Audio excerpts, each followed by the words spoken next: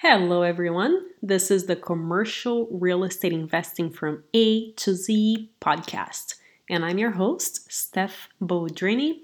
This podcast is for everyone who wants to be part of our real estate family and learn commercial real estate investing from A to Z. I'll be sharing with you tips and tricks for real estate investing while being mentored by a few people with several years of experience so that you and I can get to success a lot faster. My goal is to keep things very straightforward because we are all busy and we're here to learn.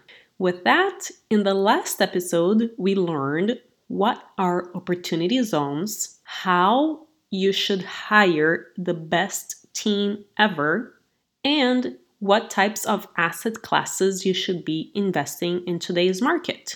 In this episode, we're going to learn why Silicon Valley could be a good place to invest, what happened to office spaces during the last downturn, things that an investor should make sure to cover when looking at purchasing an office, what types of leases are standard for office space, and most importantly, what could be the future of office space. Our guest is Eduardo Zepeda.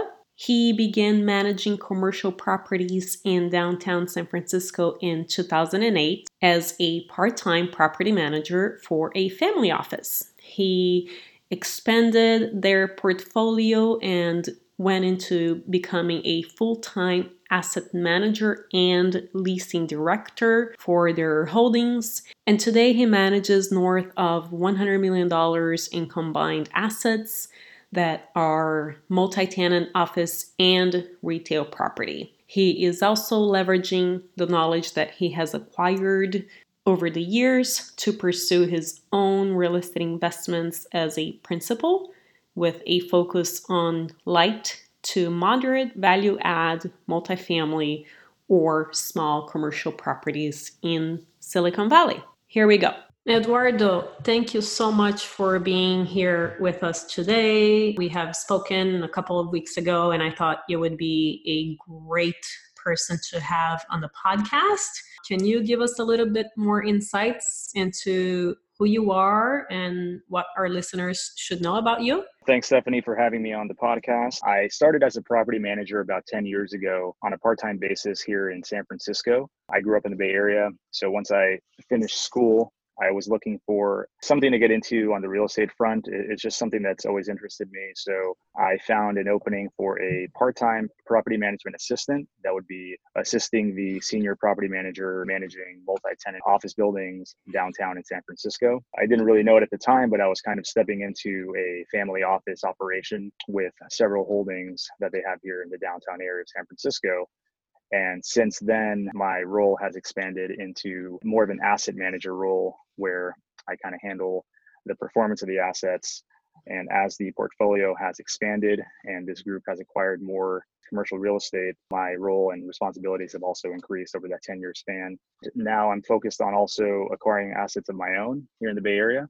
That's a perfect segue into my first question to you, which is making a case for investing in Silicon Valley. Why do you like this area? What really attracts you to Silicon Valley? You have been here for 12 years focused on real estate. So I would love to hear your insights over time. I didn't really know it at the time since I was still pretty young, but I was entering my role in this profession during one of the worst recessions locally and obviously nationwide. I've witnessed how much the local economy here in the Bay Area has grown over that time, whether it's in residential, multifamily, or on the commercial side as well. And, one thing I've learned about the Bay Area, it's kind of like this perfect storm of supply and demand economics where you have finite fixed amount of land and a very strong demand, not only for housing, but also for space to occupy, whether it's office, industrial, or just land to develop and improve. So I think the macroeconomic factors for the Bay Area are very compelling for that degree, whether you're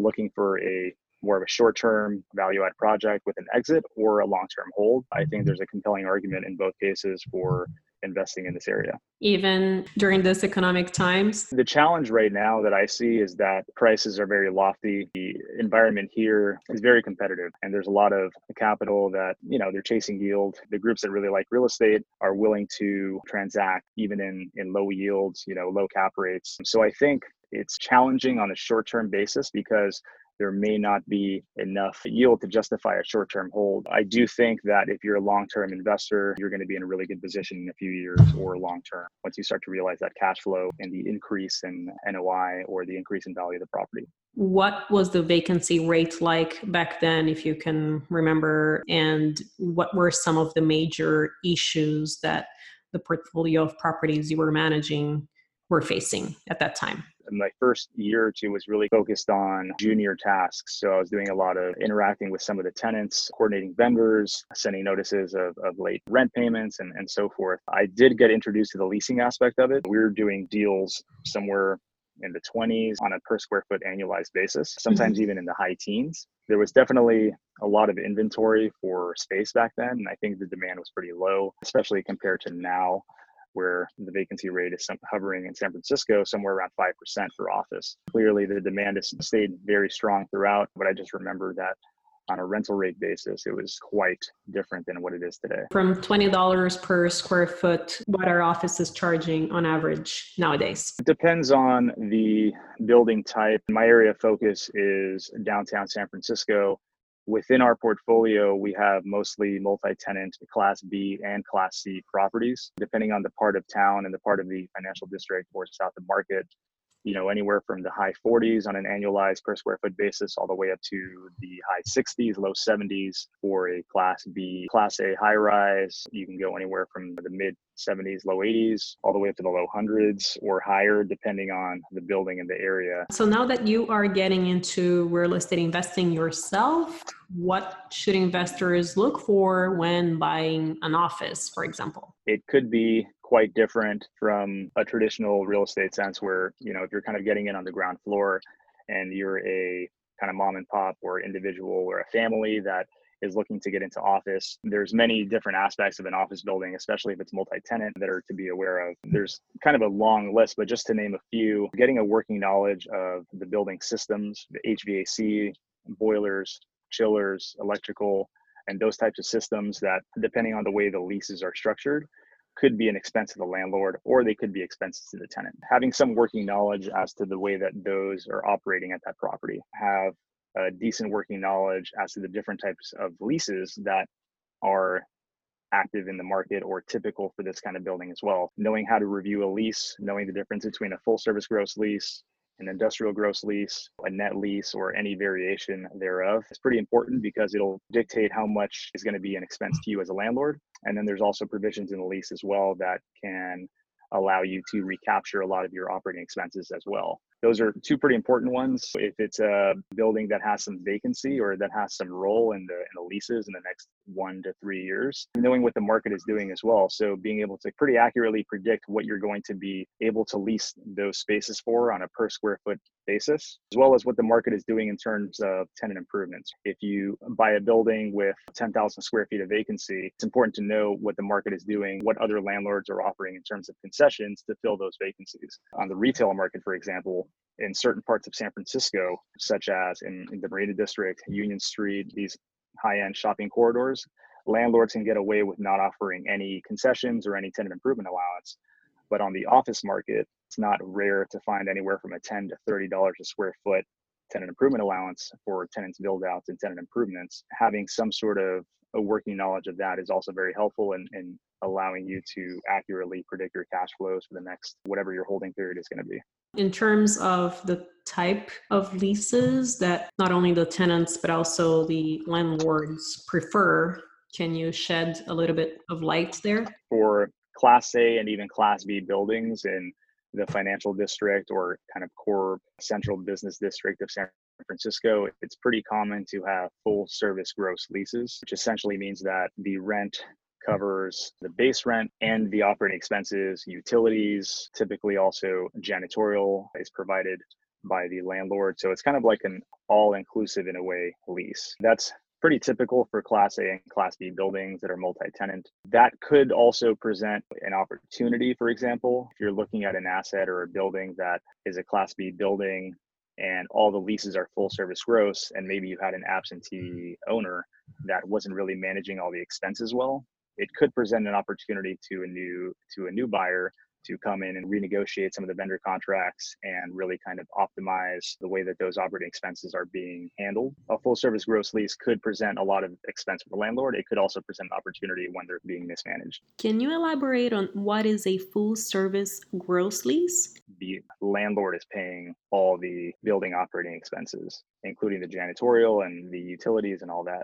What are some things that an investor should make sure to cover during the underwriting process? It's important to look at the leases, be able to understand what the recapture ability is going to be, if any. When you purchase a property, if you're able to look at the lease and there's a provision in which the landlord or a new owner is able to recapture, for example, the increase to the basis of the property tax. The property tax is usually the biggest expense that a landlord that has a full service gross lease building, like an office building, will have to pay. Knowing what your rental projections are going to be for filling any vacancies, what's a realistic number of what the market is doing for this type of product in this location. I think just from talking to other brokers that are active in the community, they can give you a pretty good sense as to what that's going to be. A lot of brokers will just kind of readily give that information in hopes of, hey, if you're a new building owner that's going to be buying an asset in this location, clearly, if you don't already have an existing relationship, they could very well be trying to build a new relationship with you in the hopes that you end up working with them to fill those vacancies. Looking at the operating expenses of the building, one potential pitfall, if you look at the historicals for a building, the way it was operated, you want to make sure that those aren't missing anything that you may want to implement into your operating expenses as well. If you're acquiring it from an institutional or very savvy or sophisticated operator or investor, then chances are that their numbers are going to be pretty sound. But if you're acquiring it from family or an individual or an absentee owner, then there may be some operating expenses that they weren't including that you may want to include as well. When we were talking about taxes, one thing I want to highlight that is important for people to know is when you are leasing from a property that the owner has been the owner for, let's say, a decade, and they bought the property for $1 million, and now the owner is selling for $10 million, the property tax basis is going to increase quite significantly, especially for some tenants. So that's another thing that you should always keep in mind and be mindful of for your tenants. To the tenant that is a sophisticated, knowledgeable enough, or that is properly advised when they negotiate the lease, this is something that they often will seek protection from. So I'm glad you touched on that, because when you are reviewing the leases, you want to make sure that you look through all of them carefully, because a lot of times, even if the leases appear like your boilerplate template leases, a lot of times there could be provisions that were amended or modified pertinent to that specific lease negotiation. So you could have a tenant that has a provision added that they have protection against an increase to the property tax basis as one of their operating expense pass-throughs. That's something that could just be included in one lease out of 10. They occupy 50% of the building, and you miss that one part, and you were expecting to be able to recapture a part of that. That could be a pretty significant amount of money that you're missing out on in that first year or the first 2 years of your operation of the new investment. On the tenant side, I would say that it's always advisable to have an attorney review the lease, equipping yourself with as many qualified eyes on this legal document as possible. So whether it's an experienced broker and in tandem with an attorney that specializes in real estate is going to give you the best chance that you can really catch something that could be not necessarily detrimental to your business in the next 12, 24 months, but something that could end up affecting you 5 years down the road during an acquisition, if you wanted to sell or change control of your company, for example. These leases do get very specific sometimes with the rights and remedies that a landlord has, even with change of control of a tenant's company, for example. What are some things that we as landlords should keep in mind when leasing office space to companies? What are some things that are important to companies when looking for office space? In this market, which is probably kind of ubiquitous throughout the greater market across the United States, is that the tech industry has been the predominant driver of the economy. And with that, the demand for tech-friendly, creative space has been in high demand. The physical attributes that are highly associated with that are going to be ceiling height and natural light. When I first started, we used to be able to lease space with solid walls, maybe standard ceiling height quite easily, something that was pretty close to market. Now, since these attributes that are highly sought after by tech, they're a lot more picky with the aesthetic that they're after. And there's a disparity even in very similar locations, just based on aesthetic alone, that a lot of these companies are really willing to lease. You can have two similar size spaces in almost identical location, buildings right next to each other, where one has 8 to 10-foot ceilings, limited natural light, and the other one has 14-foot ceilings with abundant natural light. And there could be a $30, 30% swing in the rental rate that one tenant is willing to enter a lease at versus another, just based on that alone.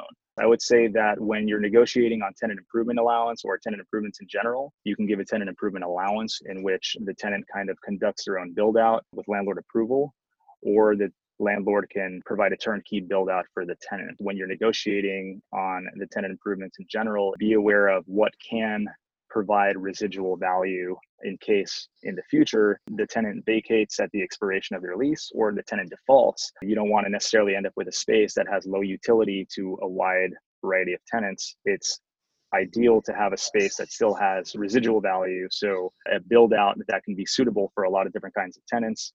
That way, it saves you money at the expiration of that lease if you can reuse the existing build out for a new tenant. So retail is having a bit of a hard time because people don't know what is going to happen to retail. What do you think the future of office space is? Here in San Francisco and further down the peninsula in Silicon Valley as well, there's been an emergence of co-working space that are leasing huge blocks of office space. It'll be interesting to see how that shapes the landscape. I think that the type of tenants that they're going after are going to be growth companies, where they're able to offer flexibility to companies that are growing that may not want to sign a 3-year lease, which is kind of the minimum that many landlords in this market are willing to enter a lease on. As far as the rest of the leasing around office space, it's strong around here. There was a little bit of a lull, I remember, in 2016, talking to the broker community. People always have their speculations. Things are slowing down. Where's the economy going? Here we are in 2019. We have a 5% vacancy rate in San Francisco. The office market here is stronger than ever. As long as the economy continues to grow and businesses continue to hire, expand, the demand for office space is going to be strong. With the vacancy rate so low, it doesn't seem that we're able to really even meet the demand with the construction of new office space. It's hard for me to provide any sort of blanket statement, whether it's going to be, California, the West Coast, or other top tier cities. I'm pretty optimistic about the office market here in the Bay Area.